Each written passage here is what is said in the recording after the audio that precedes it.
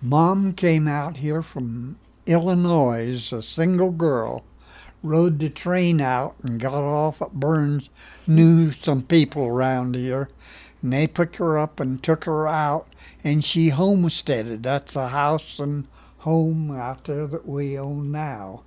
160 acres, I believe it was. You didn't have to pay anything for it. Just go out and complete your homestead thing going. That's how she started.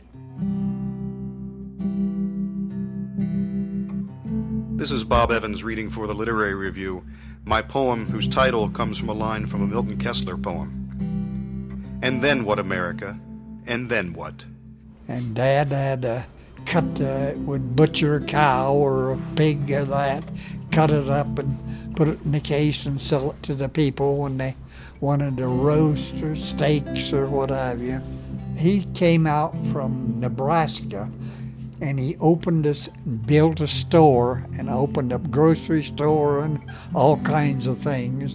The store they sold meat to the people, meat and chicken and what have you.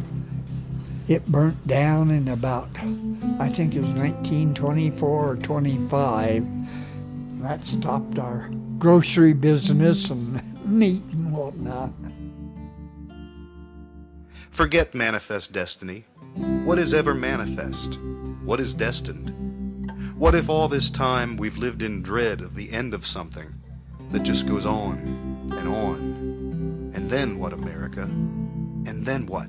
It was a story and a half.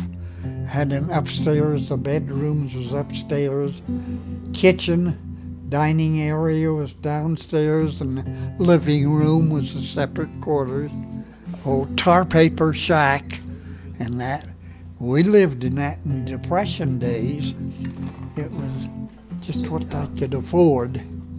Raised 4 wild boys up there. I was the youngest in there, and then 3 others older than me. Oh, we really enjoyed it.